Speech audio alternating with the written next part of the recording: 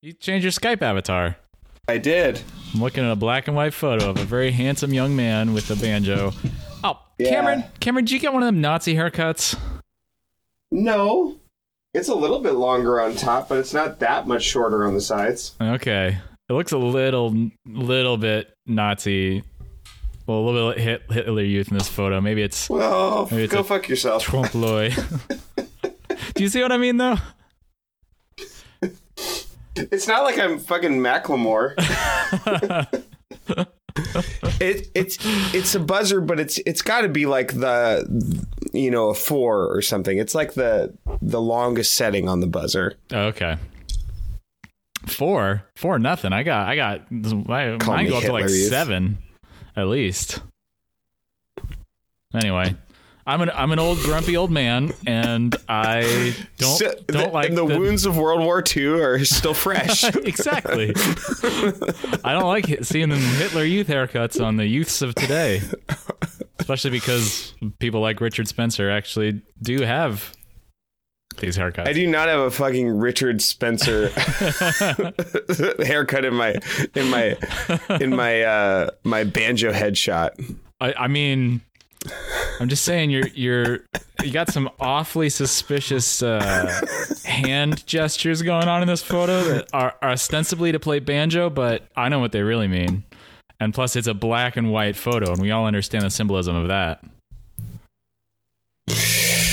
Race war. Okay. How's it going? Your computer's back up and running. Well, yeah, apparently there's this thing that can happen with Windows 10. Uh-huh. Oh, I like where this is going. Yeah, where a user account will just die. What? So that's what I hope it is just that something in the registry just got fucked up. And apparently this can happen. I don't know if this is what happened to me, but apparently it can happen when you are running on startup certain malware or virus protection. Mm-hmm. It can just die. It just trips on itself and then lands on a spike, and now it's dead. Oh, so it's like the Microsoft version of corporate death penalty. Yeah. So basically, my admin account is fine, and I was able to create a new account. I thought that my pirating days had it finally caught up with you. Yeah, because that happened a while ago, something else, and I thought, I was like, oh man, was there something that's just hanging out that all this time was just waiting to strike, and now I just have a guilty conscience. Mm-hmm. Mm-hmm. Yeah, so Arr. Yar. I be having a guilty conscience for all my raping and pillaging. Yar. It looks like you're trying to pirate a DVD. Would you like some help with that?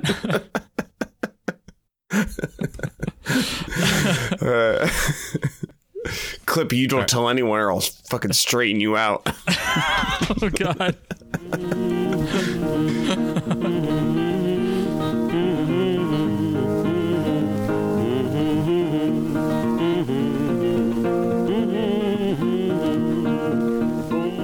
Welcome to Think Outside the Box Set. It's a podcast where we listen to an artist's back catalog and try to develop an appreciation for it. I'm Cameron DeWitt. And I'm your host. Nathan Dunt, your my permanent guest. Sidecar. That's my favorite This is my Radiohead permanent song. guest. Permanent guest. Nathan Hunt. We're talking about Alanis Morissette. We finished Garth and ICP, and by finished I mean we listened to all their music and then killed them. Street Fighter style. Dark duty. I had some dark duties earlier tonight. We closed the I think I might have a little bit of a stomach flu or something. I derailed you. I like doing that so much. It's the ultimate low-hanging fruit. The lowest fruit can go right in the toilet. Yeah, so okay. Alanis Morissette, isn't she isn't she so dumb for writing these songs and trying to be smart? And let's all shit on her for it. That's what we're here to do. What? That's what like Ironic. This is like the song that I think is responsible for a lot of people thinking that she's stupid or something. Pump the brakes and pop the stack a little bit. Let's talk about we are talking about Alanis, and today we get to talk about Jagged Little Pill, her 1995 most successful album, which has become her image for most people, I'd say, and sold 33 million copies worldwide. Yes. So sold so this album outsold Garth's biggest selling album. Yep. Which is crazy. Yeah, I don't know where she goes from here. I know that this is like her big deal album. Yeah. And I think this album, well, really, I think just the reason we choose the artist that we choose is, and this may change over time, but is we want someone who we are totally unfamiliar with and just have some preconceptions about. And we want someone who is more or less outside our sphere of influence. I feel like Alanis Morissette. Yeah. Alanis Morissette is more people that we know have listened to Alanis Morissette than ICP or Garth, I think. Yeah, you are totally on my wavelength because I was going to bring this up too. I was thinking about trying to explain the show to somebody who hadn't, wasn't a listener or something, and just trying to say, like, what is this podcast about? And just say things like, we listen to artists that are sort of neglected or lots of people haven't listened to, but lots of people have listened to Alanis. And I think we explicitly stated in our rules, in our Saw style games, several episodes back, that we can listen to artists where there's only one album that people know, really, or they're like famous for one thing, and then the rest of the stuff is just like totally ignored by most people. Yeah. And I think that's totally where Alanis is, where to most people she is the song Ironic and basically nothing else. Right. And I was looking at so spoiler alert, Ironic's on this album for those of you who don't know. And Ironic is supposedly this song that includes no actual irony in it.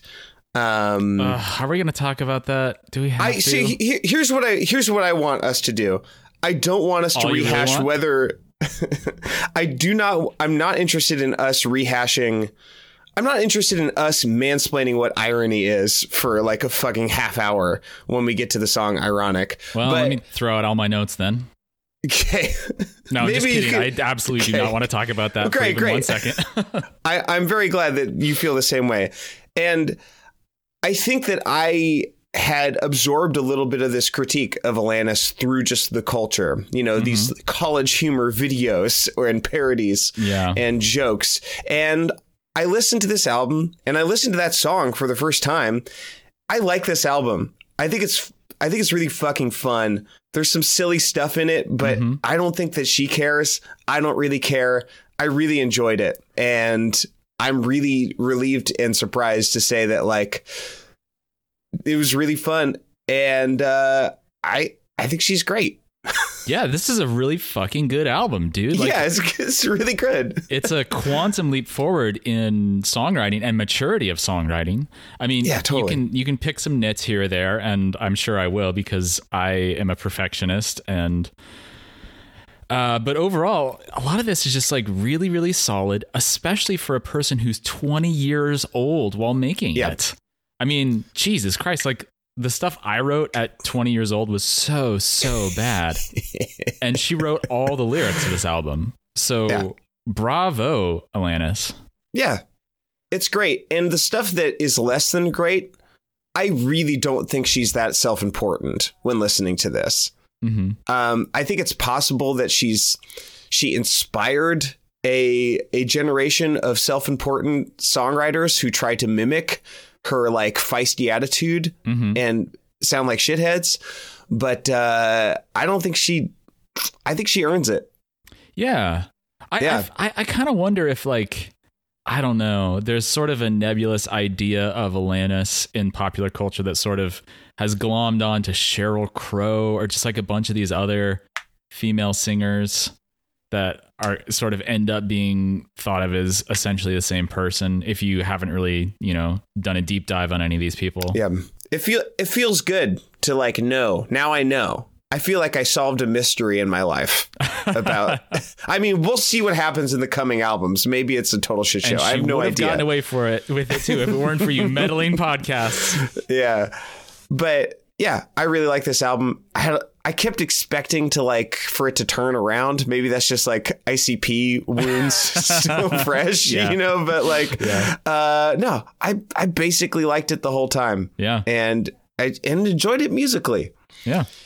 Except for her fucking harmonica playing, which shows up at least some of those at least 3 times. You can pick. Yeah, it does exactly 3 times. That's how it's credited on the album, and it's pretty pointless. Yeah, I don't know. It's other than that though, is great. Yeah, I recognized a lot more songs from this album than I thought I would. And I don't know about you, but I think my hometown radio station played a lot of these songs and potentially more than were released as singles. No, I wasn't listening to radio. I was only listening to Christian radio in 1995 in Sandy Patty CDs. Listening to the radio in 1995 necessarily, but let's just say that I don't think I've heard any of these songs all the way through. Really? Well, let's just say that like rock stations in the Pacific Northwest have a long memory and are still playing like Nirvana and Pearl Jam and Alanis and all that stuff from the early 90s. It's also a lot grungier than I remembered it being. I for some reason I sort of like remembered Alanis as like a woman with an acoustic guitar or something. Right. But this is like some Butch Vig style grunge pop in the production. Yeah. Yeah. Flea and Dave Navarro show up for one song. Which one? Fuck. It's You can bring it up when you remember. It's fine. Yeah. It's You Ought to Know. Yeah. Oh, okay. Yeah. Flea's playing bass on that one. There's also some kind of hints to her pop past. There are some times when I couldn't tell if it was a drum machine or if it was a live set that was emulating a drum machine kind of beat or sound. Yeah, I felt that way also about the bass, too. I was like, is this a synth bass or is it just a super processed bass guitar? And then it, you know, in a lot of these songs, it'll start that way and then it'll just kick into the chorus and it'll key change and it'll like get super hard and she'll just like start screaming and it's like, hell yeah, this is great. Yeah. Did you know, I was reading a little bit about this, that they really went for the raw sound on her vocals because all of her singing on this album was recorded in 1 or 2 takes while they were doing the demos. Yeah. So they like redid, you know, vocal harmonies and background vocals and they redid the instruments and stuff. But those are the original demo vocals. Are you saying she was doing like her like scratch track and then she just kept it? I think she went over to like Glenn Ballard's like home studio and he made some demos of his like Casio keyboard or something. It was like bleep, bloop, blop, blop, plonk, plonk, plonk. And she like sang along to that. And then they redid the instrumentation, but kept the demo vocals. That's awesome. Yeah. Isn't that crazy? That's so cool. I am really curious about the shadow that this album casts over Alanis, knowing that this is like one of the best selling albums of all time. 33 million is so many. Does she resent this album? Does she resent that it's her greatest success and has become Alanis in most people's eyes? I mean, the next album sold 2.6 million copies in the US versus 15 million that Jagged Little Pill sold in the US. Yeah. That's crazy. Yep. Yeah, we're about to go on this journey with you, Alanis. Mm-hmm. We got you. Yeah. Did you listen to the acoustic version at all? No. Is it good? Nope. All right. It was made in 2005 for part of like it was sold through Starbucks or something, and there was a collector's edition, and I think okay, it wasn't very good, and a lot of the reason was that a lot of it was slower than it's just like was slower and more boring than the rest of this. But I think it also points towards maybe the Alanis that will be coming down the pike, the hashtag Zen Alanis. Right. See, I feel like this album is right at the intersection of like form and substance. Like, I feel like I can't imagine this album being performed in a different way by like a different Alanis. Yeah. Like, it seems like the words are earned by her performance, by her candidness. Right. And by the production. The idea of listening to her doing an acoustic version sounds really bad to me. Yeah, like, it wasn't good. I mean, yeah, some of them were like kind of fun and had some interesting instrumentation, like non-Western instruments. Like the first song, I think came out pretty well, but I just got really bored because it was just slower and less passionate and less raw in the vocals. Interesting. In fact, John from Beyond the Box Set, our pal from the box set Everse, was writing in to talk about Alanis because Alanis is one of his favorite artists, and he wrote me an email talking about how it was interesting that you thought of her as this sort of Zen person, and it's the polar opposite of the angry young woman label that she was stuck with in the 90s. But he does see that sort of like hashtag Zen persona coming through in her more recent work. Hashtag Zen. That's pretty good. That's how I sort of think of probably, well, maybe this is unfounded because I haven't listened to her podcast or anything, but like a wellness podcast. I did listen. You did? I did listen to it. Oh, yeah. Tell me about it. Tell me, is it hashtag Okay, Zen? so I listened to half of the first episode. Okay. Sounds like you're the expert. It was pretty boring to me, but it wasn't, I don't think it was bad. I mean, like, I have an interview podcast, and I can only imagine that it is insufferable to most people who, for every person who thinks it's the greatest thing in the world, Get Up in the Cool, my old time podcast, when we're just like talking old, available wherever podcasts are found. I can only imagine it's just like totally boring to people who don't care about the music. And it probably all sounds the same, just like all the tunes probably sound the same to them. But I can imagine how this is Alanis's first episode. She interviews her former therapist. Whoa. Okay. So her former therapist, they, were together for an amount of years, and then she stopped seeing her, and she was like, yo, we should be friends. And then I guess her therapist consented to that, and now they're buddies. That is that's an interesting dynamic. It's interesting on paper, but it wasn't very interesting to listen to because for me, it wasn't interesting because they basically talked in like abstract terms about psychology and relationship health and boundary setting and stuff like that. And I was like, okay, maybe this is useful for somebody who's, I don't know, it's probably super useful, but it wasn't any like storytelling, and there wasn't any like vulnerability in it. It was just sort of talking about like, in order to be healthy, you need to set these boundaries. And like, they used a bunch of words that were immediately forgettable, but sounded like they were jargon. They probably said actualization a bunch, or something. Okay. I don't know.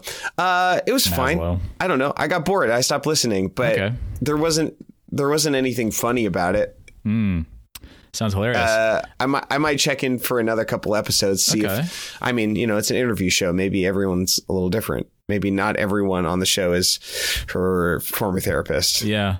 My supposed former therapist. Oh, okay. Okay. Supposed former therapist junkie. Yeah, I don't know. Like, I just hope that she doesn't get into like anti-vaxxer stuff or something, because I would lose a lot of respect for her if she did. I'm always just like a little bit suspicious about people who are like wellness and holistic, and I'm just like, I'm giving you the benefit of the doubt, but I really whatever hope. it's worth, Mm-hmm. you in the last episode you read a quote from her, and you were like, wow, she sounds like really eloquent. Is this like a actual transcription of an interview, like a spoken interview? No, I wasn't saying that she was eloquent. I was saying like the paragraph I was reading was kind of rough and choppy, and would be a very strange way to write if you were writing. Oh, yeah, interesting. Because it read like something that was just off the cuff that was transcribed. See, I thought you were saying like, wow, did she really just say this? Like, no. I thought you were kind of saying the opposite. No, I think she's really well spoken, and it makes a lot more sense than our previous subjects, victims. Yeah. Well, yeah. And yeah, after listening to the podcast, I was like, yeah, she's a smart lady. She knows what she's talking about. Mm-hmm. So, yeah, that's how I felt. I mean, I don't know if she's into. You can't tell. You can kind of tell if someone is an anti-vaxxer by the way they talk, but I couldn't tell. Sometimes maybe. I don't know. Yeah. Okay. Should we talk about songs? I guess so. Let's see. Do I have any other general thoughts? Oh, before we get into that, did you watch any of the music videos? No, I did see that there was an ironic video. It was a video for the song Ironic. It was not an ironic video, which isn't that really ironic? Isn't that the true irony? I tried to watch a few of the videos. They're not very interesting or good. Like the rockier songs, like All I Really Want and You Ought to Know, are just sort of typical 90s rock nonsense videos. Lots of quick cuts and oversaturated colors and low frame rate, slow-mo, and angsty close-ups. Is Matt LeBlanc in any of them? That's all I really want to know. No. That's all you really want? Is Matt LeBlanc? Yeah. But the one for One Hand in My Pocket is actually pretty good. Alanis is leading a parade in black and white. That sounds fun. It is pretty fun. Yeah, I liked it. I dug it. And the person who uploaded it to YouTube had this to say: Alanis Morissette, Hand in My Pocket. I like this. So what? Fight me. Yeah. Cash me outside. Don't at me. Yeah. And the ironic one is just like, kind of weird, where there's 4 Alanises in a car singing at each other or something. It's just like every time it's like a clown car full of Alanises. It's like every time you think there's no more, there's like, oh, there's another one. And she's wearing a yellow sweater. Whoa. She stuck up on me. I don't know why you're saying that's not interesting. That sounds very interesting. Well, it's not very interesting in execution. Anyway, let's talk about the first song. It's called All I Really Want.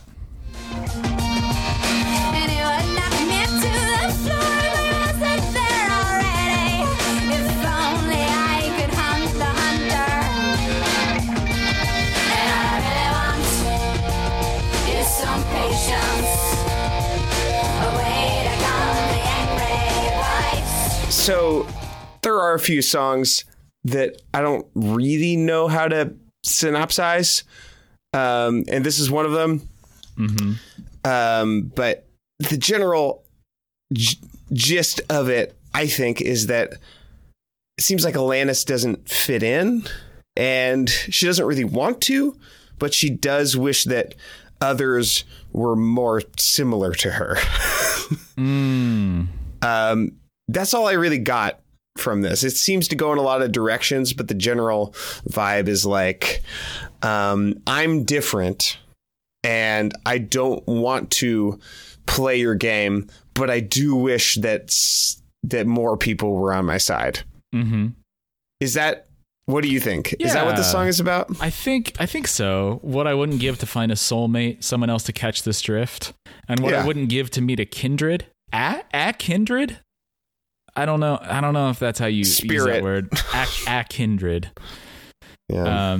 Yeah. I mean, I think she just really wants like a connection with people. Ow, ow, ow, ow, ow. That is the weirdest decision for transcription. If you go on the Genius, it literally says, "And what I wouldn't give to meet a kindred, ow, ow, ow, which, I mean, I guess is sort of the syllables that she sings, but it's very strange to just transcribe it like that. Do I stress you out? My sweater's on backwards and inside out, and you say, how appropriate. Yeah, there's a little bit of like almost Manic Pixie Dream Girl to that, I think.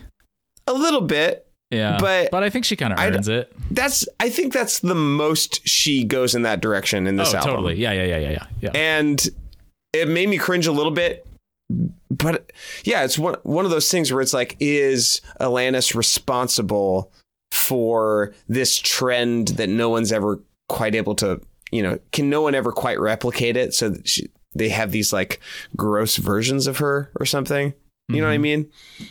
Yeah. Yeah. Did she invent Manic Pixie Dream Girl? No, I don't think so. No, but like, not. No. I think that sometimes people are charmed by songs for the wrong reasons. Yes. Which is not necessarily to say that this is just a really fucking great song, man. Like it just hits like all of my 90s alternative rock buttons, like the parts of me that unapologetically love Nirvana and early Pearl Jam and REM's Monster and like all that music that I sort of grew up listening to.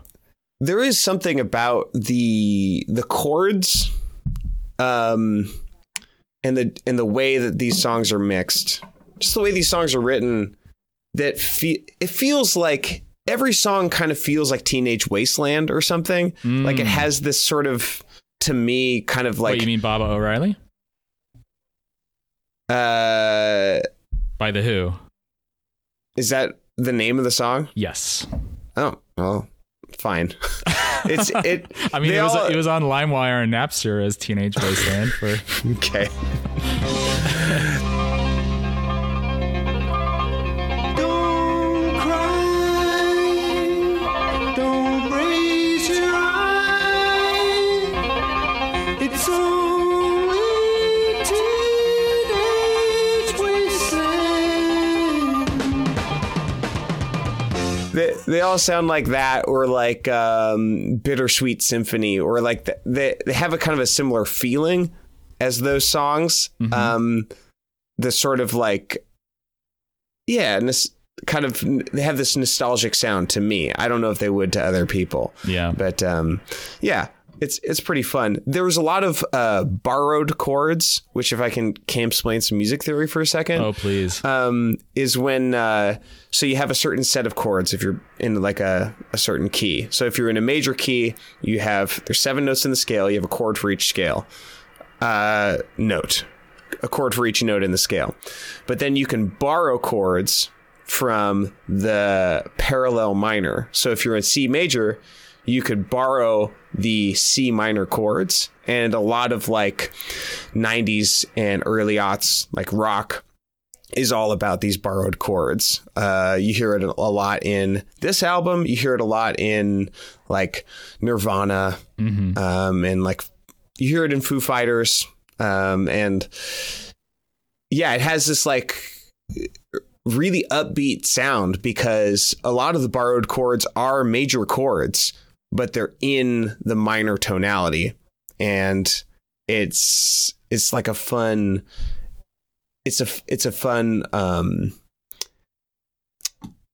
sort of emotional, kind of aggressive and energetic feel.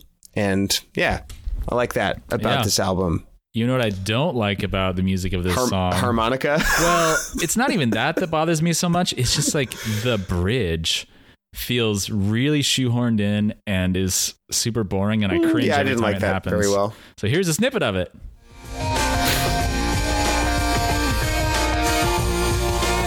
This nice long harmonica notes. Enough about me. Let's talk about you for a minute. Enough about you. Let's talk about life for a while. It doesn't help that the lyrics are not very good in the bridge. Yeah. I am not a fan of the perfunctory bridge Yeah, there's a I couple feel of like them on this album. if you're really gonna introduce a new melody 2.5 minutes into the song and play it once, it better be fucking good. Yeah, yeah, Like, and if you're gonna put some words there, like, you gotta earn it. totally. Yeah. And I feel like most bridges fall short. Let's burn those bridges. Burn them. All right. Well, this song is great, and I love it. Let's go on to the. It's probably among my least favorite, and I still liked it really well. Oh, this is my favorite on the album, I think. I just like love the melodies, and it's so early 90s rock.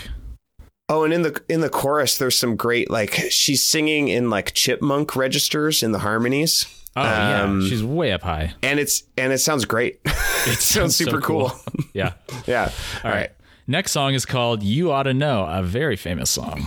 And every time you speak her name, does she know how you told me until you died, but you're still alive, and I'm here to remind you of the mess you left when you went away. Okay, so did you notice in that snippet I just played the way that she pronounces the word "speak your name"? No. Listen to it again. And every time you speak her name, She totally says "speak her name" Speak her name. every time you speak her name. Sean Connery. She definitely says "speak," which is very strange. I want you to know that I am happy for you. You're the man now, Alanis. Yeah. So how do you synopsize such a famous song? I mean, yeah, most people have heard this a lot. I think this is their biggest single ever. And it's a kiss-off song. It's basically post-breakup, like, go fuck yourself. Blame it all on her roots. She showed up in boots. She really did. And it's probably about Dave Coulier, although that is disputed. Yeah.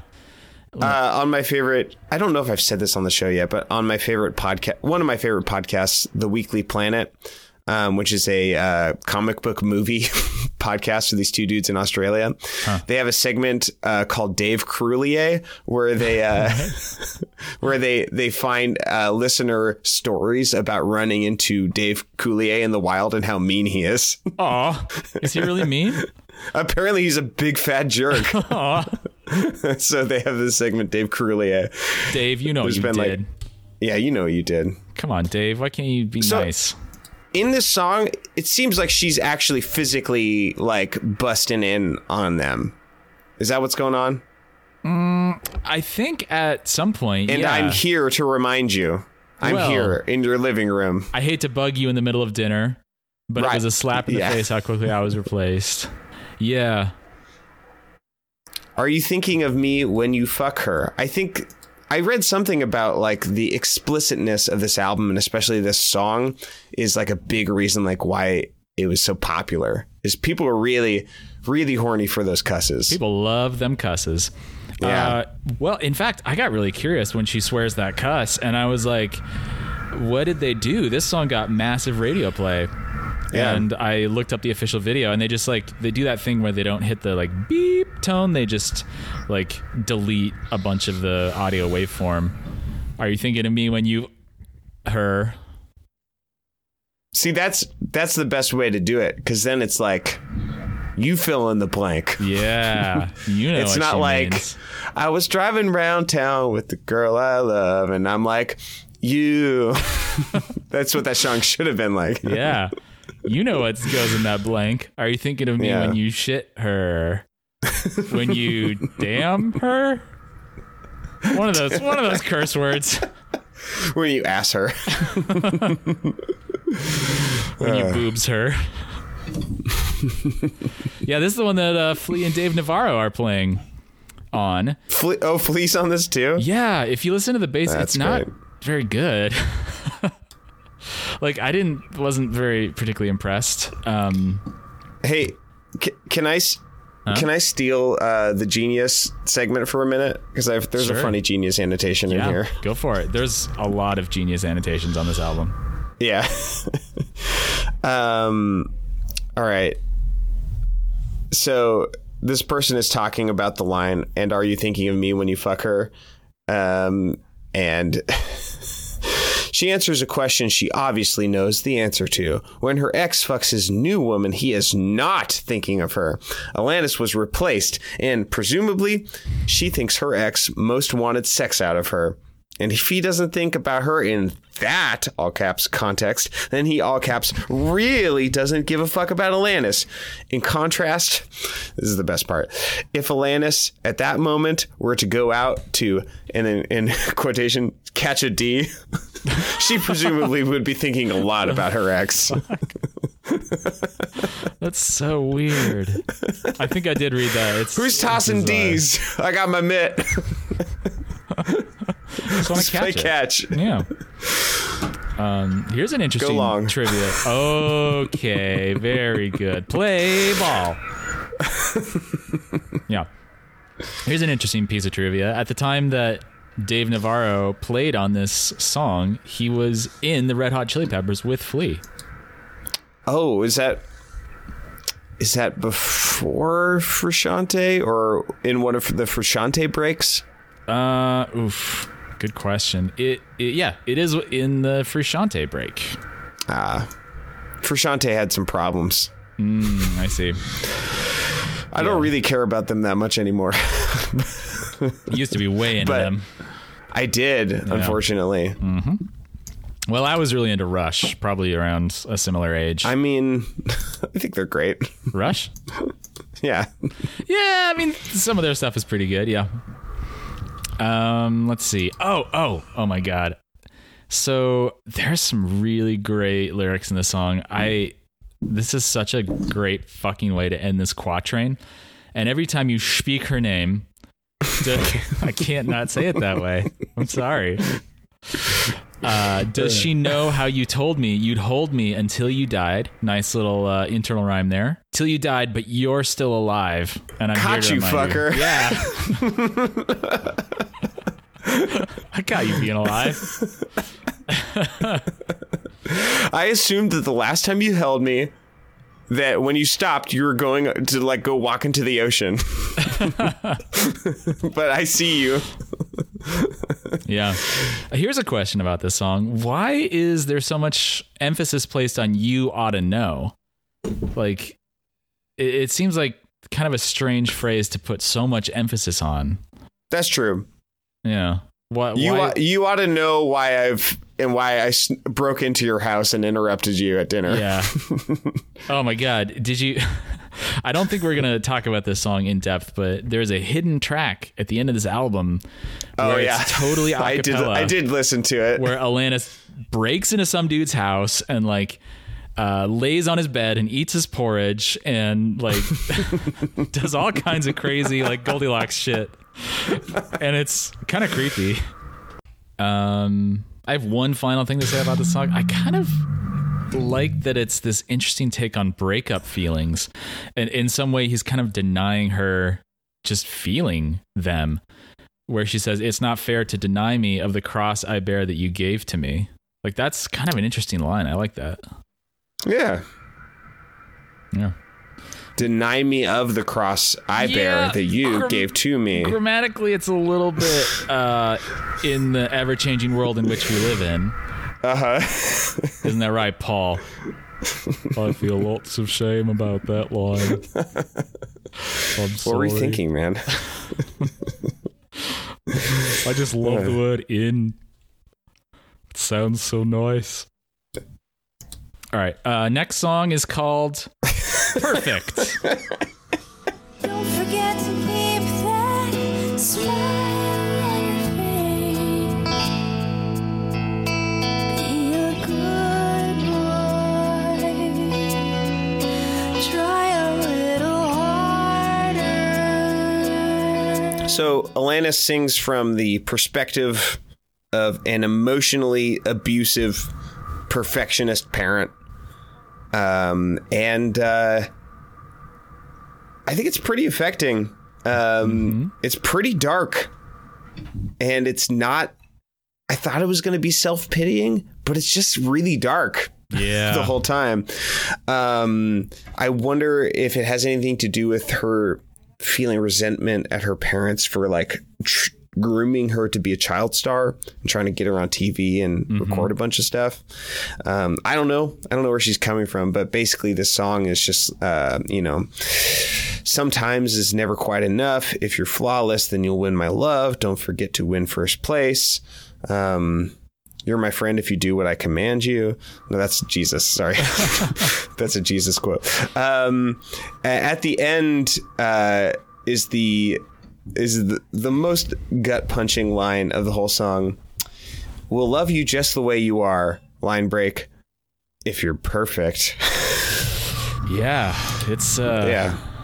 And it's kind of an interesting song because she kind of sneaks it in where it's like, oh, this is just like this sort of charming lullaby ballad.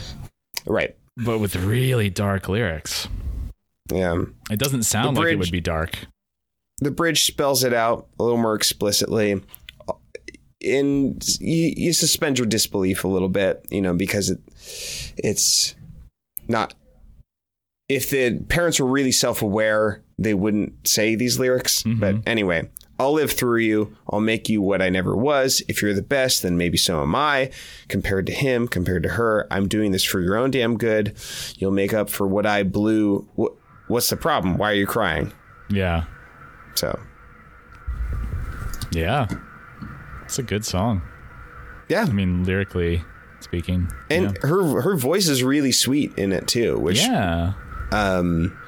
it's not just the writing, like she sings it in a really sweet way, especially after the first two songs. First two verses, you mean? Or no, I see what you're saying. No, yeah, like the first two songs, she's nasty girl Alanis, white chick singer. But in this one, she sounds really beautiful and tender, which is like you said, makes it really really dark. Mm-hmm. So yeah, I wonder how many people don't know what this song is about. I can only imagine. Okay. That movie came out. Don't remind me. Recently. Yeah. Okay. Next song is called Hand in My Pocket. And what it all comes down to is that everything's gonna be fine, fine, fine. 'Cause I've got one hand in my pocket and the other one is giving a high five. That lyric's so funny. It caught me so off guard. Yeah. I don't know if I've ever heard the words high five in a song before. Interesting. Just that image was just like, whoa. Yeah. What? Why did you write that? Where's the song going? All right, so let me synopsize it. It's despite various difficulties or dichotomies that Alanis is facing, everything's going to be fine, fine, fine. And as a side note, some of these dichotomies wouldn't be out of place in the song Ironic, where she says, I'm sad, but I'm laughing. I'm brave, but I'm chicken shit. I like that line. Yeah. In any case, everything's going to be fine. And she does things with her hands. She always has one hand in her pocket. And then here's a catalog of the things she does with her other hand. Giving a high five, flicking a cigarette, giving a peace sign, playing a piano, which seems inefficient, and hailing a taxi cab. Doesn't she do? No, that's it. And the thing is, I don't see how what she does with her hands means that everything's going to be fine. Because that's the way she phrases it, like, everything's going to be fine, fine, fine, because I've got one hand in my pocket and the other one's giving a high five or the other various things.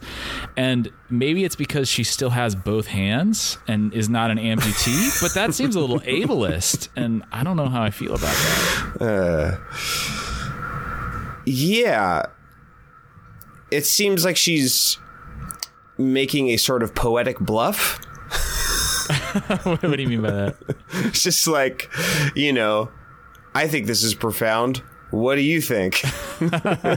And then I don't know. Some of them were more meaningful than others, but I like the one hand in my pocket, the other one's giving a high five.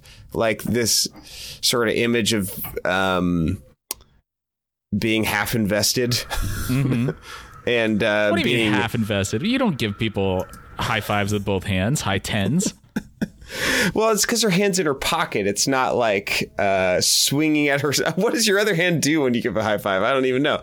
It Just have it down your pants. Equal and opposite right? reactions, I guess. Yeah, this is like kind of a fun. Yeah, I think this is like we're starting to get some glimpses of the hashtag Zen Alanis. I feel like I'm already wearing out that bit. So that's cool. But we definitely see that crop up in this album, despite how much she has the image of like an angsty 90s girl, like the Janine Garofalo of grunge pop. You know, are you saying the Zen because of the words like everything's going to be fine, fine, fine, and what it all comes down to, and the sort of like zoomed out picture? And it's kind of got like this like what's the word I'm looking for? The music feels very like calming, soothing almost. Right. Yeah. I am annoyed with songs like that. There were some late in the ICP's catalog that were like this that were really irritating. But this song, I kind of believe that she's actually kind of struggling and she's like having a rough time, and that her decision to decide her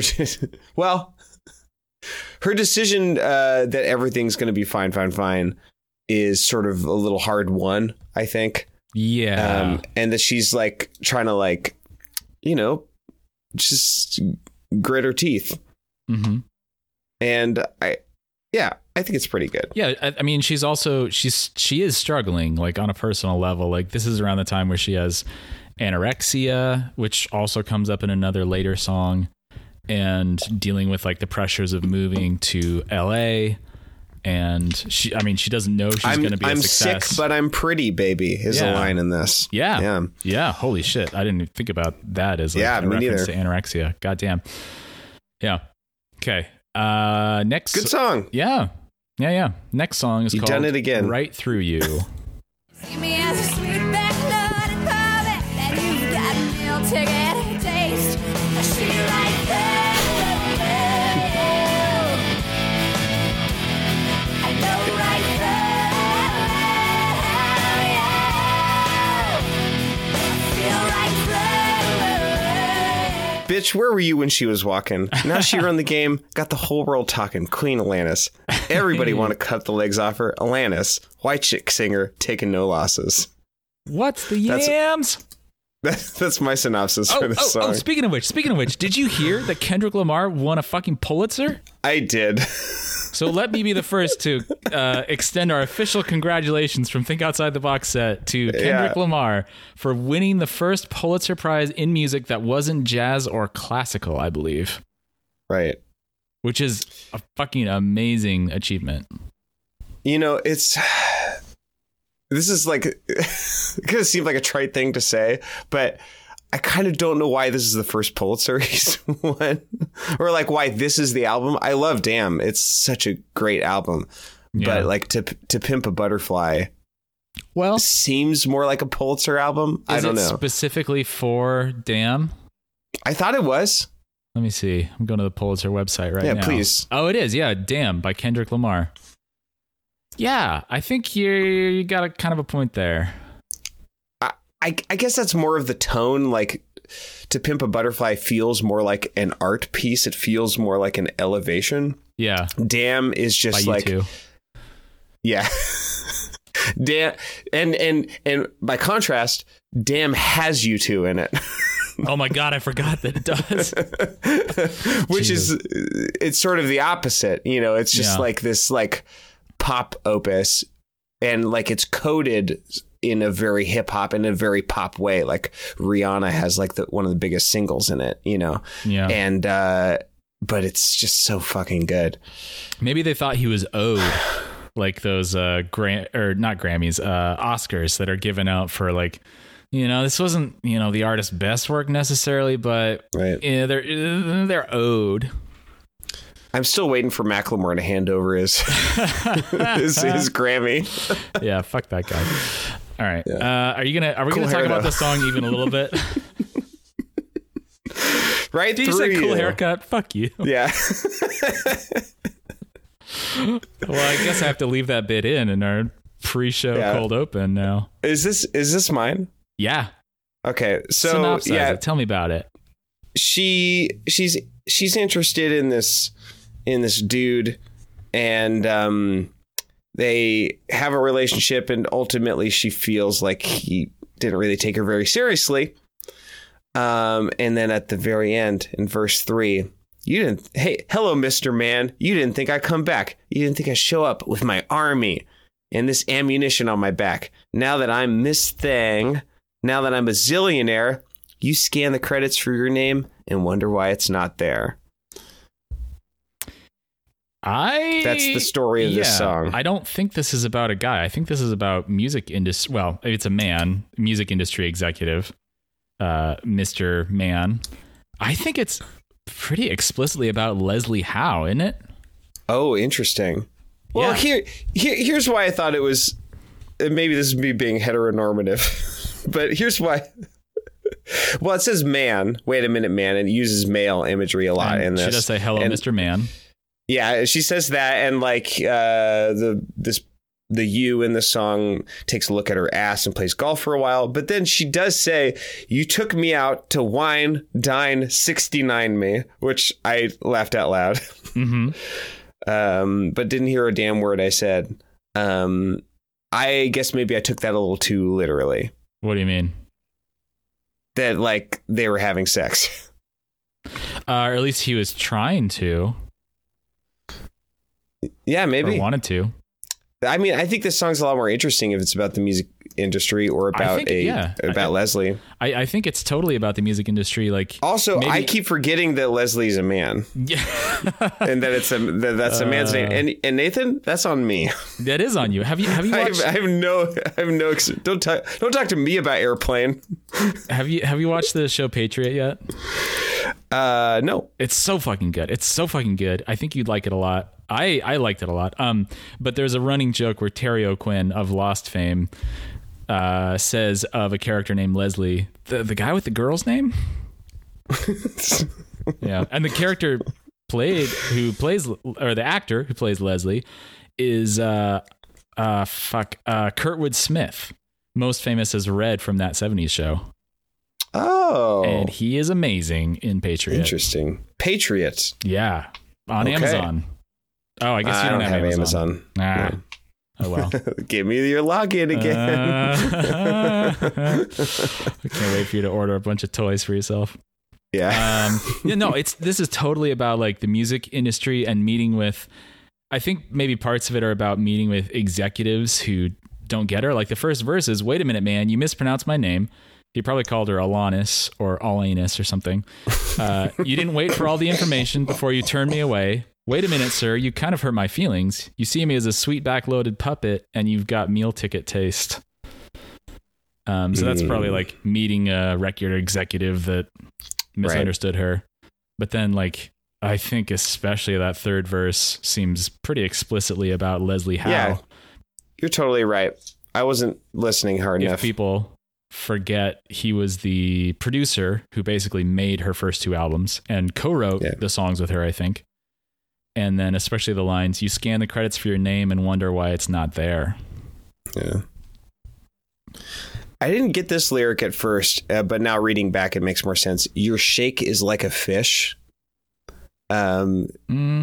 She just means like his handshake. It's just like floppy and gross. I Your didn't shake think of is that. like a fish. You pat me on the head. I think that's pretty good. Yeah. Just this like skeezy dude. Yeah. Yeah.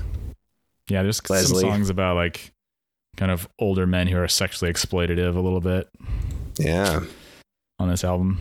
I do like that. Like, now that I'm Miss Thing, now that I'm a zillionaire, you scan the credits for your name and wonder why it's not there. It's pretty satisfying. Yeah. Although it makes me wonder, was she Miss Thing? I mean, I guess she found moderate success for her first 2 albums. Well, her second album kind of tanked. It sold less than half the copies of the first one, which I don't think we mentioned, but is true. Well, so why is she saying this stuff then? Because she doesn't really get famous until after this album. Well, after it's released, yeah. Well, yeah. I'm not really sure. I think maybe it's aspirational. She's just forecasting. Yeah, she's a little. Well, you got it. I was trying to make a Nostradamus. I don't know. I tried. You can't really combine. Keep them coming. God damn it. We'll take the best one. You're such an asshole. All right. Next song is called Forgiven, which is you will not be forgiven.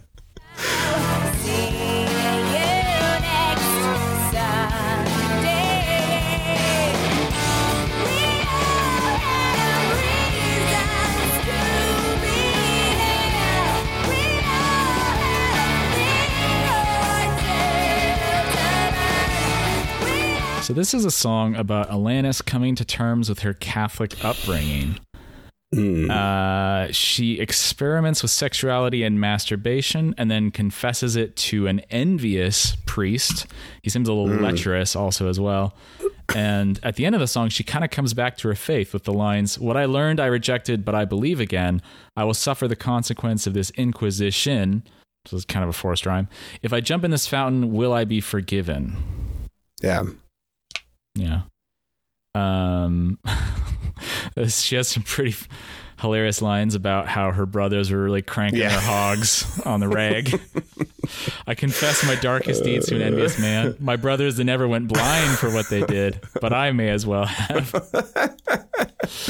They were really cranking their hogs, and she was... What's a tasteless way to talk about female masturbation? Flicking the bean. Okay. I've heard you use that phrase before, yes. I won't stop. I won't shut up about flicking the bean. I'm all about flicking that bean. Every 10 minutes. I could set my watch to it. Oh, God. Setting your watch. That's another one.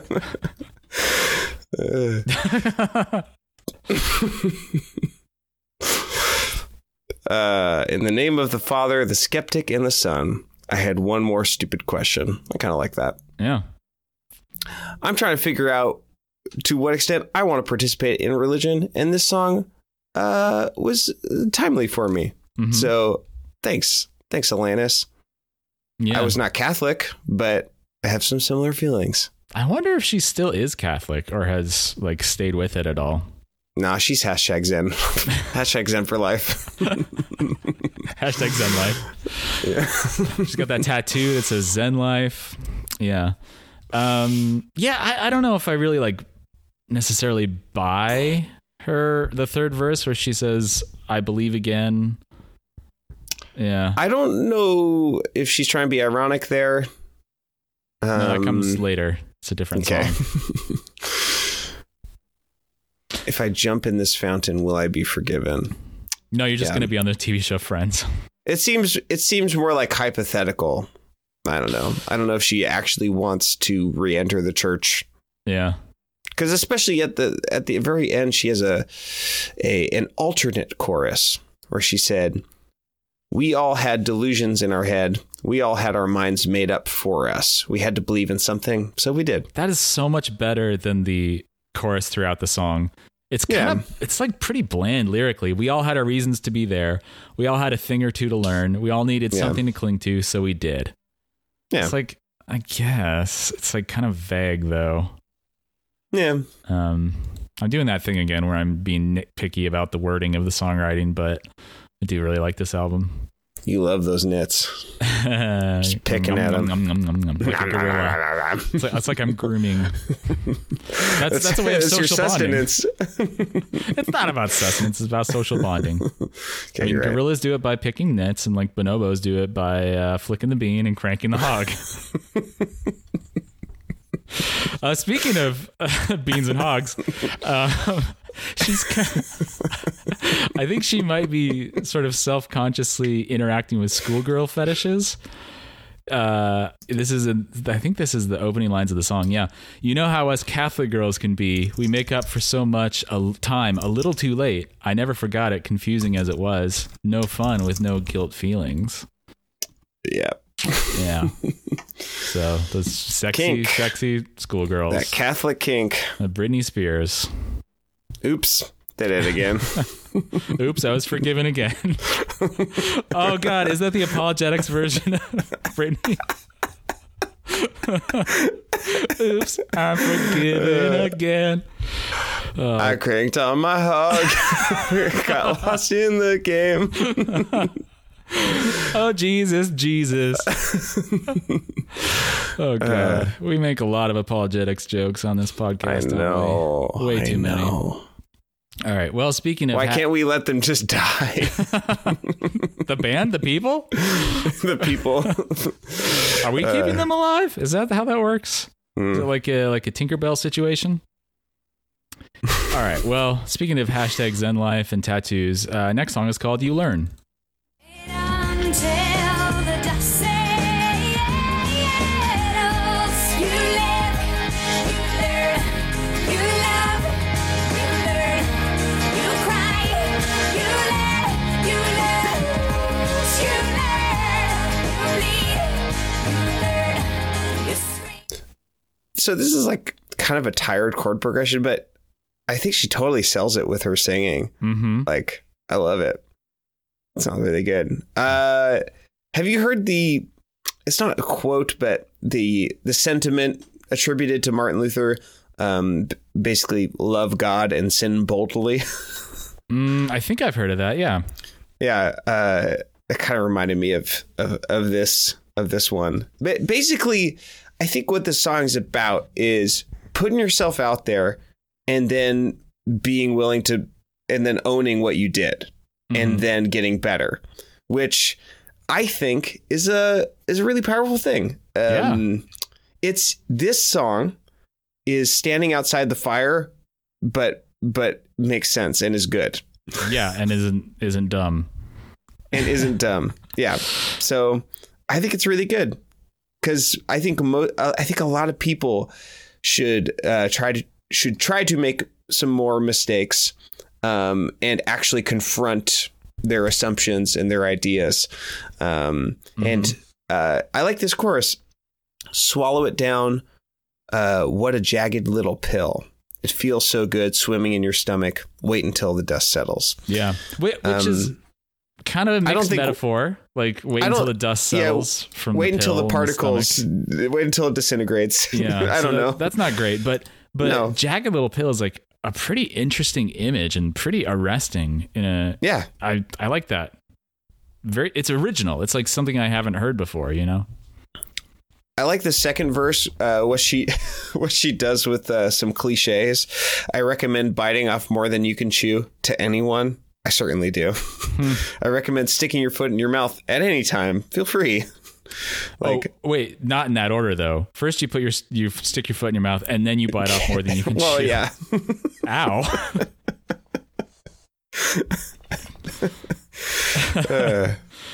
It opens with the lines, I recommend getting your heart trampled onto anyone. I recommend walking around naked in your living room, which it is a little bit manic pixie dream girl, but is also like, I don't know. She kind of pulls it off. I kind of enjoy the like grammatical puzzle of the sentence. I recommend getting your heart trampled on to anyone. Really? I feel like I got it. I didn't have any trouble like parsing it or anything. Well, it sounds like it's trampled on to anyone. Get your heart trampled on to anyone. Like squished into their skin. Oh, my heart was trampled on you. Onto you. Yeah. Up in you. Yeah. Yeah, this song has some good writing. Like later on in the lines, melt it down. You're going to have to eventually anyway. The fire trucks are coming up around the bend, which like doesn't connect all the dots for us in kind of a fun way. Like it's nice to feel a little bit respected. Yes. I just need a little respect for my songwriters. RS on this show, even once. TR or something. Yeah. Hey, there's some good karate in this this song. Do you want to play the song sample? Oh, yes, I do. I do. Some karate.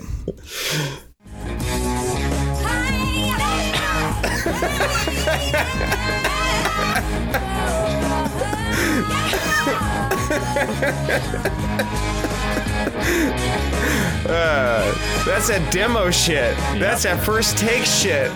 Well, Cameron, you know the land from which Zen comes is Japan, and you know what else Japan has is ninjas and freaking karate everywhere. Hiya! That's just all part of Zen, man. Kawaii desu. Ohayou gozaimasu. These are all descriptions of katas walking around naked in your living room. That's that. Take your gi off. Take your gi off. And whiz. walk around naked in your living room. I cook with gi sometimes. I don't know how you're gonna wear it.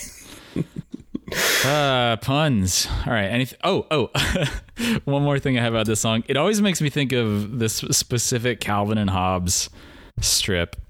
I don't know if you're a fan of Calvin and Hobbes. Oh yeah, I read them all. Oh great, yeah. Where at the end of some disaster or something, Calvin says, "Well, Hobbes, I guess we learned a valuable lesson from the duplicating mess." I think they invented a duplicating machine where Calvin got duplicated a bunch of times, and Hobbes says, "And that is." Calvin says, and that is, it's that, well, okay, so we didn't learn any big lessons. Sue me. And Hobbes says, live and don't learn. That's us. And that's sort of my motto. I have it a tattoo, Zen life. Yeah. Live and don't learn. Zen life. Yeah. Pretty good. All right. Next song is called Head Over Feet. You ask how my day was. You've already won me over. In spite of me, and don't be alarmed if I fall. Head over feet, and don't be surprised if I love you. So this is a grungy love song with some kind of clever lyrics to it. Yeah. And I'm really into it. Like it's a song that could very easily be fucked up, like if you didn't get it just right. Like especially the way that it has cliches. The title is a cliche, Head Over Feet, and it's right. Not a very good one. And she doesn't like really do a lot. She doesn't like give a spin to Head Over Feet or like interact with it in a literal way or anything. But no. She is clever in other parts of the lyrics, and it's really sweet and feels very heartfelt, and it totally works for me. I'm way into this song. This is the only Alanis song I've heard all the way through, and it's because Becca showed it to me, and she loves this song. This is a song from her childhood. Oh, very good. Yeah. Yep. Becca's my wife. She was on our podcast. Oh yeah, that's right. Yeah. In the friend of the show, Becca. The Garth Xmas episode. Yeah, like the chorus lines are really sweet. You've already won me over in spite of me, and don't be alarmed if I fall head over feet. I guess she does kind of interact with that cliche a little bit. Like if somebody literally did that, you'd be kind of alarmed. Yeah, that's a good point. She continues, don't be surprised if I love you for all that you are. I couldn't help it. It's all your fault. Like, that's... You bastard. You asshole. You made me fall in love with you. And it's like really sweet and clever. Yeah. I like that. The general, like, it seems like she doesn't hold herself in very high esteem, or at least thinks she's maybe a little bit too eccentric or too quirky to have a conventionally caring man. Mm-hmm. And, but he is. And she's like, oh, well, this is good. Okay. Yeah. He treats her like a princess, which apparently consists of asking her how her day went. Yeah. A little bit of a low bar. My liege, I implore you to tell me how your day went. Yeah. Your love is thick and it swallowed me whole. Yeah, that one's the lyric. Your love is thick with 2 C's. Mm-hmm. Thick love. Yeah. So that's kind of a strange thing to say. Yeah, she has like a couple of lyrical missteps. Like she has a line where she says, "You are the bearer of unconditional things," which is like, it's not a great line. And it's followed up with, "You held your breath and the door for me." So that's like, that's a little cheesy. Yeah, a little bit. But she also does get away with some kind of flat writing that I'm totally on board with later. "I've never felt this healthy before. I've never wanted something rational." And she kind of like rhymes those two lines together, and she kind of pulls it off, which is like pretty impressive. Yeah. Musically is pretty interesting. The verses are structured in 3 lines, groups of 3. Mm-hmm. And it does in such a way that it does not feel like it feels like it's going to have a 4th line, and then it doesn't. Right. Yeah. And then the chorus is in a different key signature. So pretty musically interesting. So that's the best musical part of it. But then do you want to play the that rip and harmonica solo? I do. So before you do, there's a moment at the end of this solo where most harmonicas are diatonic, meaning they just have a scale, like one single scale. Right. But as I said before, Alanis is using all these borrowed chords and using these interesting chord progressions, but she tries to do a harmonica solo over these complicated chord progressions, and it does not work because she does not know how to play harmonica. Yep. So and here it comes.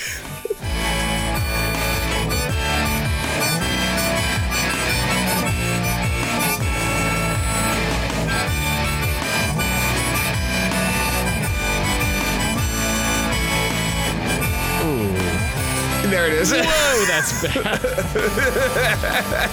Oh, Jesus. Thanks for queuing that up. That is really awful. That is quite the oversight. Yeah. Wow. That is like, yeah.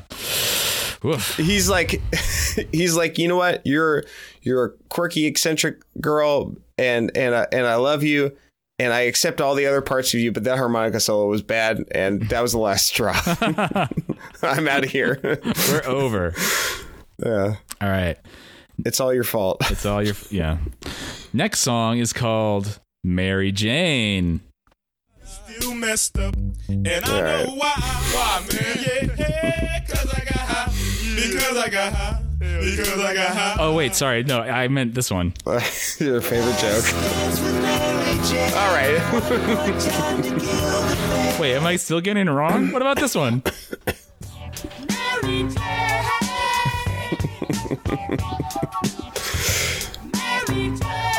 How many of these do you think I got? 2 more. No, that's it. Okay. All right.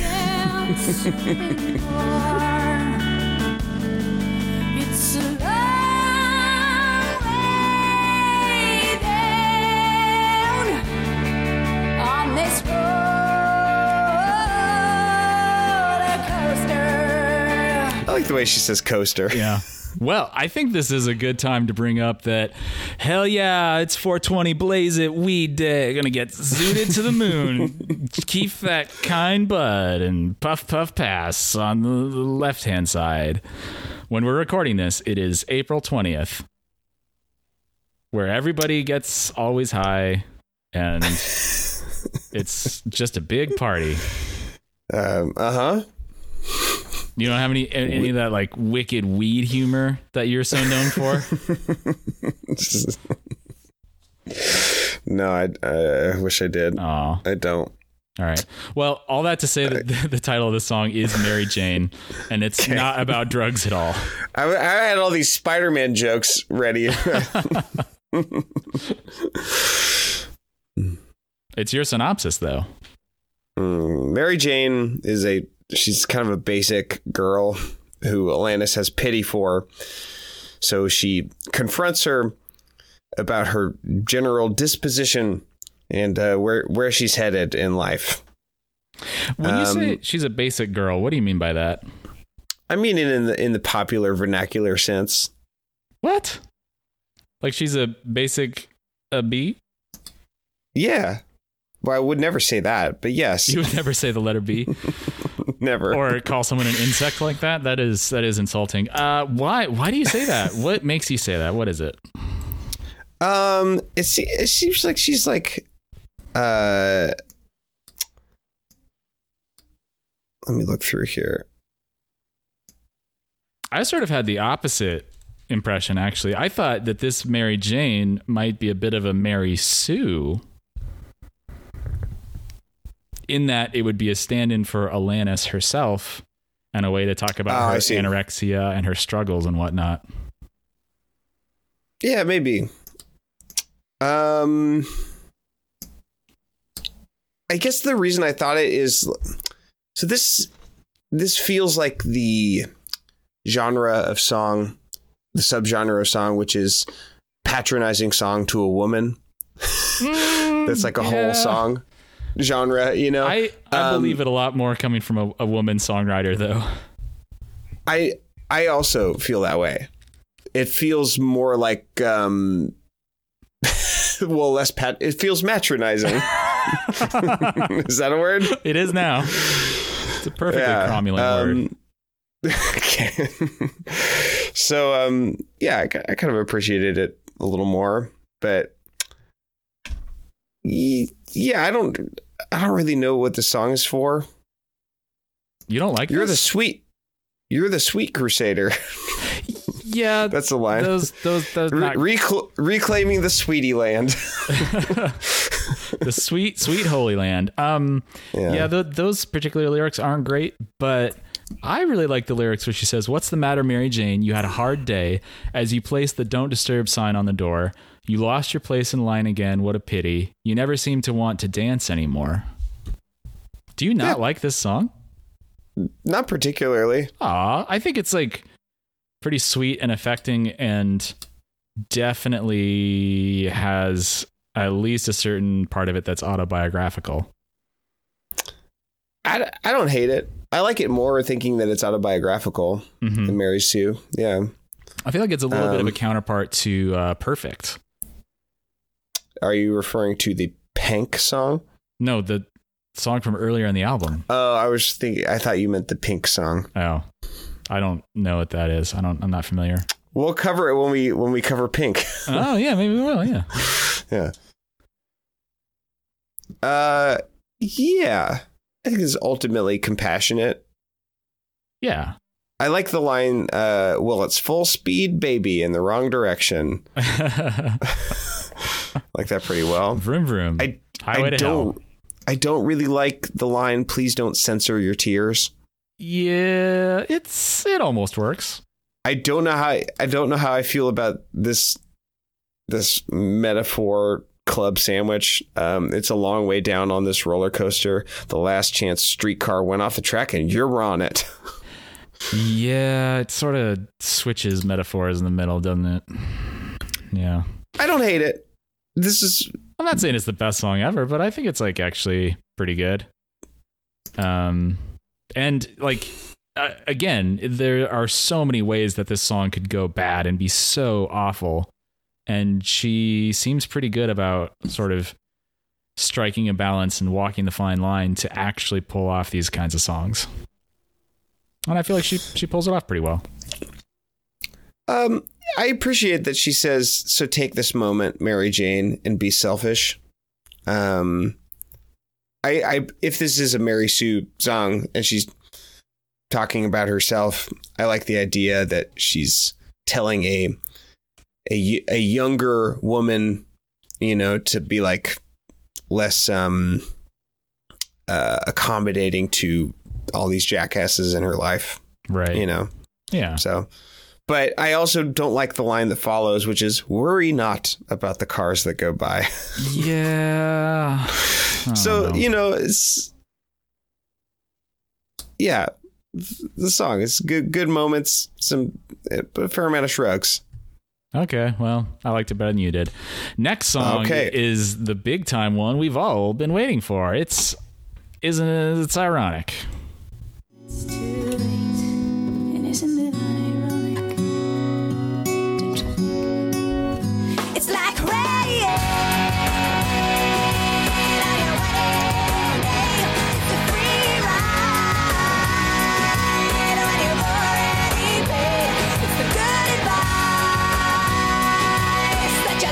It's the song that launched 1,000 hacky bits. Yeah. We've been waiting for it, and it's here. And oh fuck, even the Genius annotations are pretty much all about whether or not the particular lines are irony or not. Yeah. So, and now you've been waiting for our take. my Here take it is comes. that Hot takes. here's my hot take. Isn't it ironic that I don't give a single fuck about the stuff that all these people are losing their goddamn minds over whether these lines are ironic or not? I So- think Alanis's quote here really sums it up nicely. For me, the great debate on whether what I was saying in ironic wasn't a traumatic debate. I'd always embrace the fact that every once in a while I'd be the malapropism queen. And when Glenn and I were writing it, we definitely were not doggedly making sure that everything was technically ironic. Yeah. Yeah, I kind of appreciate that. Yeah.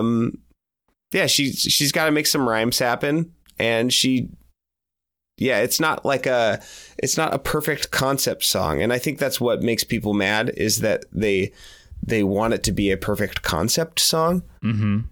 But I think that's a weird attitude to have. Yeah, it really is. But the thing is, there isn't really much to this song other than these situations that she describes that are either are or are not ironic. She tries for some greater meaning in the bridge where she says, well, life has a funny way of sneaking up on you when you think everything's okay and everything's going right. And life has a funny way of helping you out when you think everything's gone wrong and everything blows up in your face. Yeah. So, And then there's like a little bit of like dun dun dun at the end where he goes, and isn't it ironic? Don't you think? A little too ironic. Yeah, I really do think. What's going on here? it really makes you think, don't It's it? all a conspiracy. Yeah, I really do think.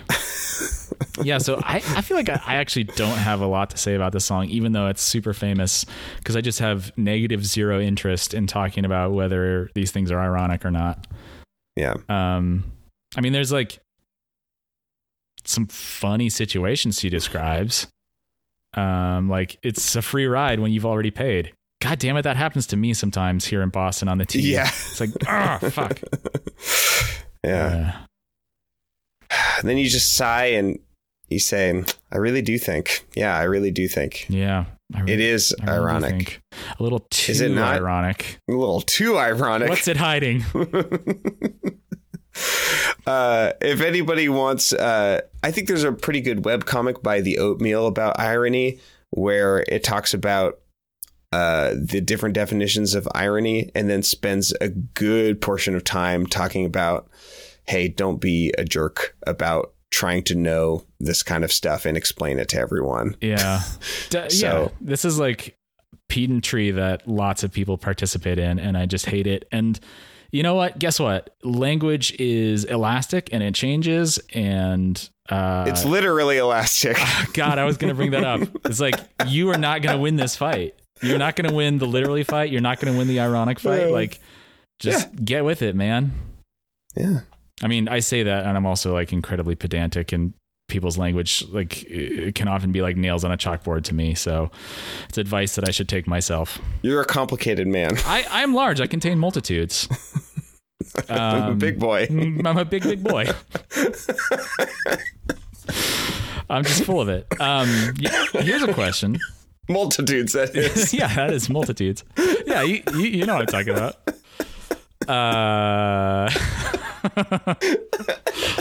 Oh man, don't you just love going from erudite Whitman references to the stupidest things we can think of?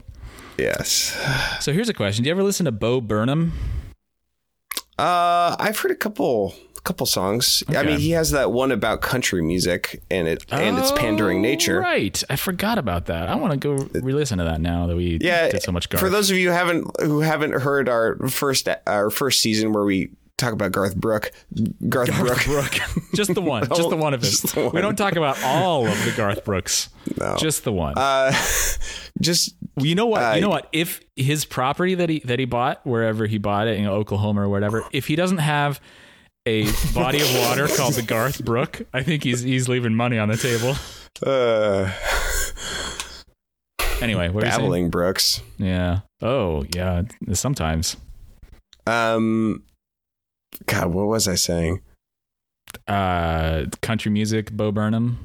Oh yeah, just go listen to that song instead of listening to season 1. It sums up a lot. Yeah.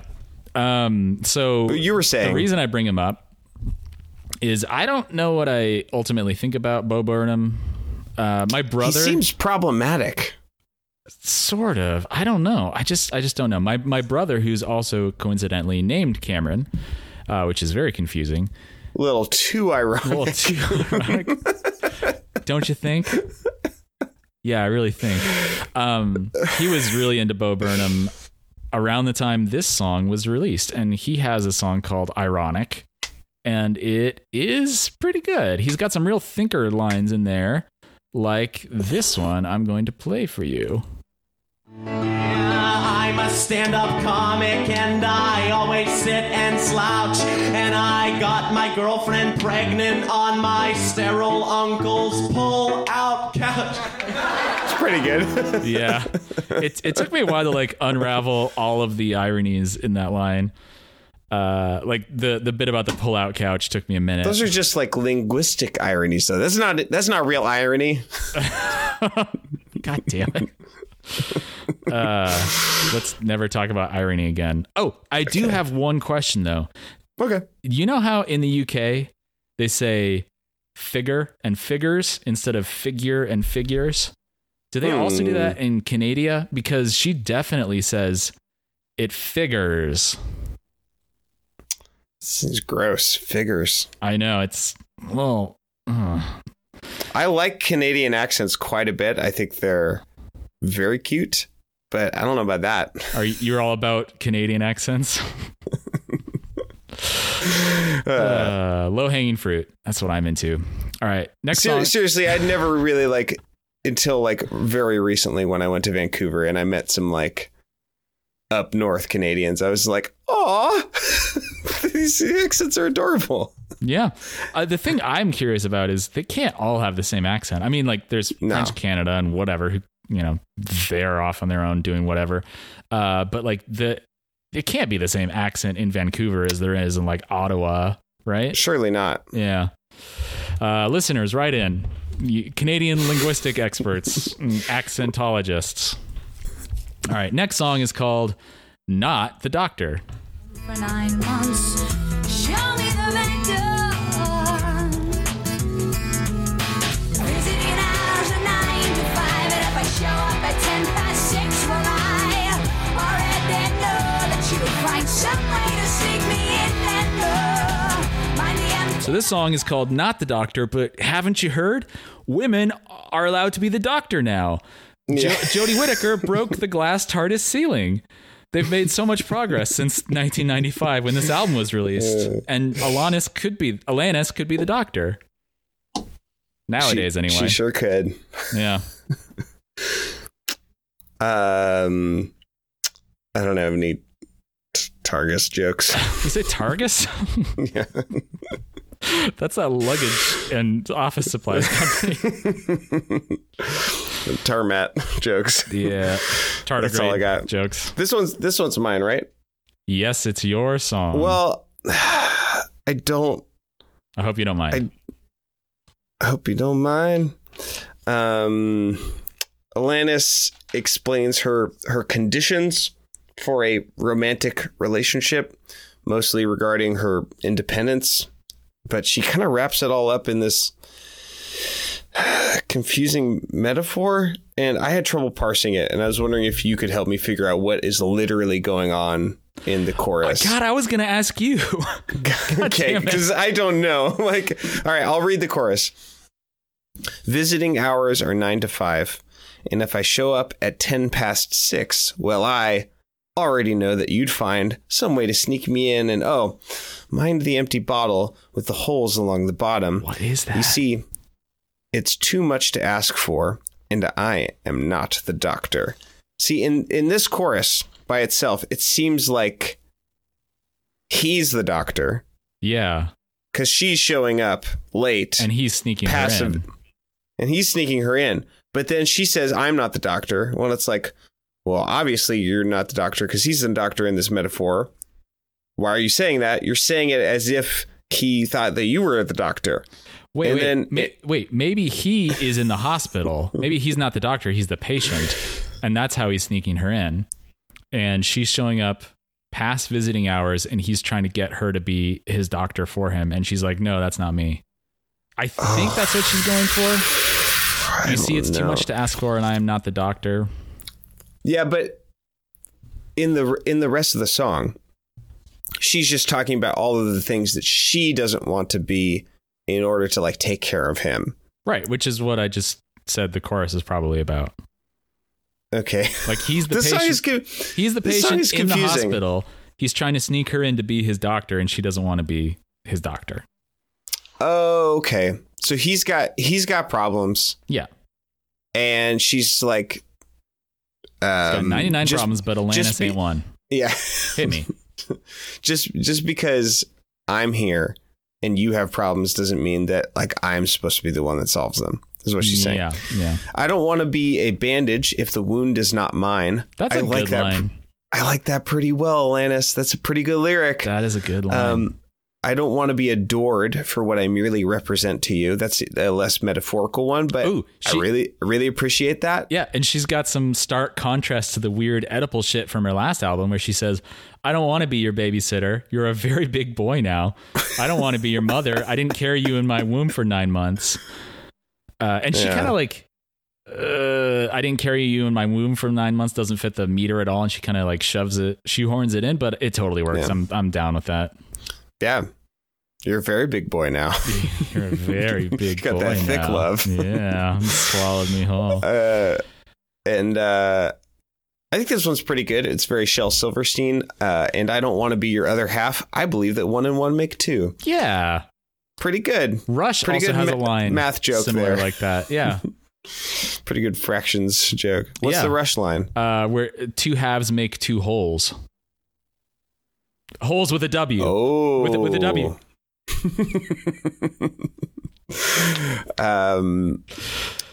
Yeah. So I think this line's kind of interesting too. I don't want to be your food or the light from the fridge on your face at midnight. Hey, that's kind of a fun line. It's like a little bit more humorous. The light from the fridge on your face. Like, I think that's a pretty good. What are you hungry for is the next line after that, which is what are you hungry for? Really like drives it home. I really like the line. I don't want to be your idol. See, this pedestal is high and I'm afraid of heights. That's pretty good. Like that's like very humanizing and is just such a great take on, you know, the ways that you can romanticize people out spinning all the way out of proportion of humanity. And it's like, no, I'm actually very human. I'm afraid of these heights. Yeah. I feel like this song is sort of, so if we're talking about Manic Pixie Dream Girls, apparently we are. I think this song is sort of simultaneously, it's asserting independence, which is like the thing that men like to patronize Manic Pixie Dream Girls for, ultimately, is being independent. I think. What? Or not being nurturing. Right? Wait, you're saying that men patronize Manic Pixie Dream Girls. What do you mean by that? Men like to talk down to, like when a man calls a woman a Manic Pixie Dream Girl or accuses her of being one, he's saying, I think part of the issue is he's saying like, you're too quirky to like take care of me in a conventionally mothering way. I very rarely see people who are aware of the term and know how to, know what it means, who use it as a way to insult people. So I don't have a lot of like experience seeing like men accusing women of being Manic Pixie Dream Girls. I mean, I sort of feel like it's just inherently insulting and that's all it is. You mean the term? No, I think the term is a criticism of poorly written female characters. Oh, you mean it's like purely like a literary thing? Oh, yeah. It's if you go on like TV tropes, it was coined for the movie Elizabethtown, which, as far as I understand, is like a Garden State ripoff. And Garden State is a great example of a manic pixie dream girl where Right. Natalie Portman is like, I'm so quirky, blah, blah, blah. And that's basically all there is to her character. And yeah, it's critiquing this infantilizing way of writing female characters as sort of like flighty and quirky. And they're the ones who need to, they're still objects in the story where they're Right. the ones who are like coming in and swooping in and revitalizing the man. So he's very much the protagonist and she's acting Right. upon him and he needs her to swoop in. And Right. that's what I understand the term to mean, is like a criticism of sexist stuff. Interesting. I feel like it's been. I feel like I've heard men talk about women and talk down to them as if they were like as if they were just one of these characters, like as if this was like a problem that women have. Oh shit, that is fucked up. Yeah, dude. Yeah. Okay, Just well like that when they co-opted the term fake news. Yeah, indeed.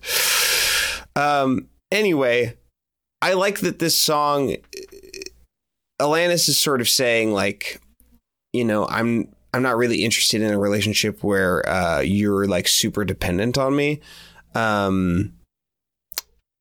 Yeah, I like that, but I feel like she's doing it out of a place of confidence and boundaries and not out of a place of like, 'cause I'm too crazy or something. Yeah. So as a side note, I hope our female listeners appreciate how I just mansplained the term manic pixie dream girl. well, you explained it to me. Mansplained it man to man. Let's talk man to man. Let's explain Well, man to man. it's the only way that men know how to talk to each other, basically, is to mansplain. You sort of got a point. We may not be the system victims of it, but we still have to suffer it in our own special way. Yeah. But Yeah. not having meaningful friendships. Yeah. Where we talk about our And feelings. emotional repression. Yep. Gotta love that. But bacon. We'll only take it out on you at the end of the day, but we still have to feel that pain. Speaking of problematic, A little too close to home. yeah. Do you want to go on the next song? Let's go on the next song. Yeah, let's go on. It's the last one. It's called Wake Up. Grab your brush, put on a little makeup. 'Cause it's easy not to, so much easier not to. What goes around never comes around. Why'd you leave the keys upon the table? Why wanted did you to. leave your keys upon the table? You wanted to. Have you heard the Richard Cheese version of that song? Yes. It's so good. I don't think you trust in my self-righteous suicide. I cry when angels deserve to die. Can't wake up. Wake me up. Wake me Save up me. inside. Oh shit, this is my synopsis. This one is you. Okay, so this is basically a remixed jumble of pieces from all the other songs on this album. We get some ironic situations. You like snow, but only if it's warm. You like rain, but only if it's dry. No, that's Wah, wah. Nathan. That's just crazy. That's why it's ironic, right? Yeah. A little too ironic. Makes you think. Really makes you. I really think. The overall thrust of the song, though, is that she's reclaiming subjecthood and power from an exploitative person, probably a male person, and so Yeah. it's basically another one of those songs where we've heard a lot of songs where she's kind of asserting her personhood and her independence, and yeah, I appreciate that. I don't think this is the best version of that, but there are some good lines here. There's an apprehensive, naked little trembling boy with his head in his hands. And there's an underestimated and impatient little girl raising her hand, like in class. Yep. Like, you know, how we were just referring to, like, patriarchy is shitty for boys and girls. And it's maybe not, like, equally shitty for both of them, but it is shitty for both of them. this, I don't know if this is a stretch, but this almost feels like a companion piece to the Garth Brooks song "You Move Me" or something. Like it does feel like she's speaking to someone, like she's planning on staying with this person. I think she's like, she don't want no scrubs, but she's giving this one a chance. But she does want him to like get his act together. But okay, so now I'm equating being like laziness with like mental illness, and it's not what I'm trying to do. But I also can't tell if they just need to pull themselves up by their own bootstraps. Well, that's what I'm saying is like, what, you know, it seems like this guy, is he being abusive or neglecting, or is he actually in a funk? Like, what's going on here? It seems like it's a nuanced relationship, and she's like engaging with him and planning on sticking around. Is the point I'm trying to make, whether it's his fault or whether he has like quote unquote legitimate struggles, you know, whatever's going on, she's there and she's confronting him about it in a way that she's demanding respect, but not demanding respect by like pushing him away. And interesting. Yeah, I think it's cool. Yeah, she's got lines like "no fundamental excuse for the granted I'm taken for." Now that you don't like that? I feel like she kind of pulls it off. Like, I don't know about that one, man. I feel like I'm a little bit on board with that, at least. I cannot believe you're on board with that. I don't know. I feel like she kind of like pulls it off the way she delivers it. All right. I can't believe you're being harder on lyrics than I am throughout this episode. She says, "For the granted, I'm taken for." Well, yeah, I mean, because the first "for" is for the fundamental excuse. Yeah. For the granted that I'm taken.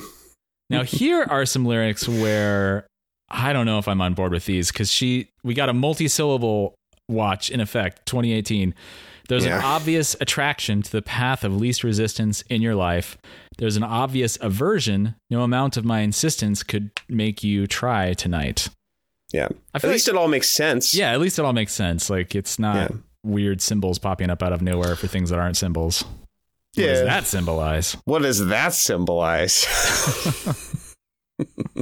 You tell me. What are you doing here? I'm just a kid. I don't know. I'm just someone explain this shit to me. Little old me. Yeah. Enough already. Get up. Wake me up inside. Yeah. And then, I don't know. Do you have anything else to say about the song? I think I'm pretty much done talking about it. No, all done. All done.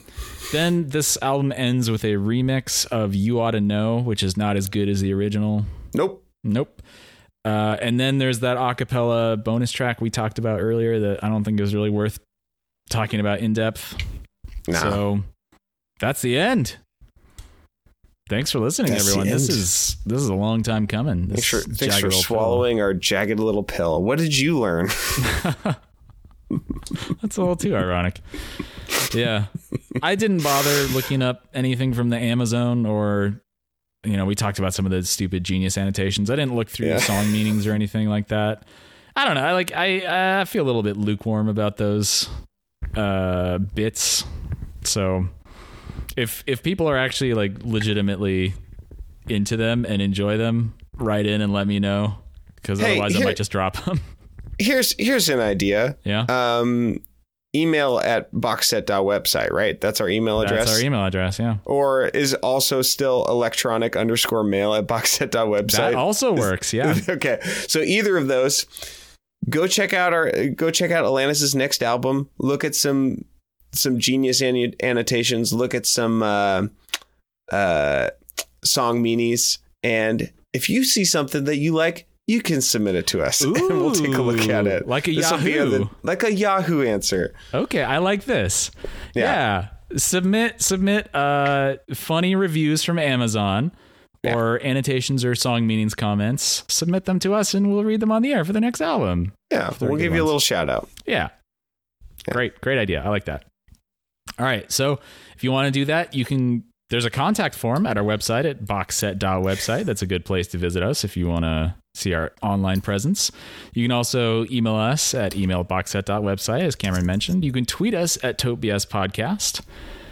And then don't forget to like, subscribe, review on iTunes, blah, blah, blah. Listen to Cameron's other podcasts if you can stomach it. Yeah.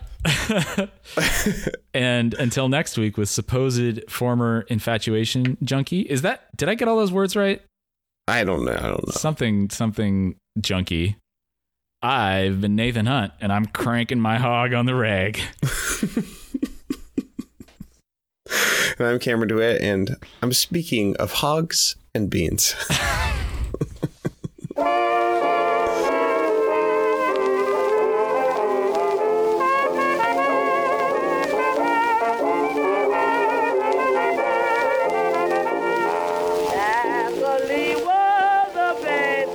Sounds like a children's book of hogs and beans. Oh, when one speaks of hogs and beans, one must listen. Yeah, I really do think. Yeah. I really do think. Don't I? Don't I?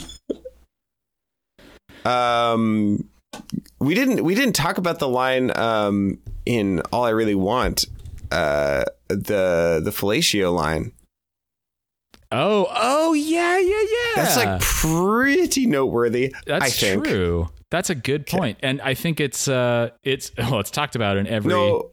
No, that's in You Ought to Know, isn't it? You're right. It is You Ought to Know. Yeah. It's talked about in every like review or like paragraph I've read talking about the song. And I think it was shocking to hear on the radio in 1995. Do you want to read it for us? Yeah. I'll just do read the whole song real quick. Yeah. I want you to know that I am happy for you. Hello, it's me. Okay. I wish nothing but the best for you both. That's another interesting. Wish nothing but the best for you. There's a lot of what's her name in this? Adele Dazeem. An older version of me. Is she perverted like me? Would she go down on you in a theater? Does she speak eloquently? Would she have your baby? I'm sure she would make a really excellent mother. Yeah. So that's pretty what's the word? Stark, pretty shocking for I think a lot of people to hear. I think it's shocking. I think it's shocking that Alanis at this point in her life thinks that making babies is going down on someone in a theater. That's what it takes. No. So you're watching A Quiet Place. No. That part is the speak eloquently. That's what she. Okay. That's the part that's going down on you in a theater. It's very eloquent. And then always she use protection says, with dumb jokes. Would she have your baby? And actually, the Genius says that there are some rumors saying that this is, if indeed this song is about Dave Coulier, that one of the reasons they broke up is that he wanted her to have babies because he was in his 30s and she was like 19 or 20. Which is a fucked up thing to like try to force someone that young to just be like, yeah, we gotta have babies if we're gonna stick together. Yeah. Man. Dave Coulier indeed. Cut it out. Dave Coulier. Yay. That makes no sense. Nope.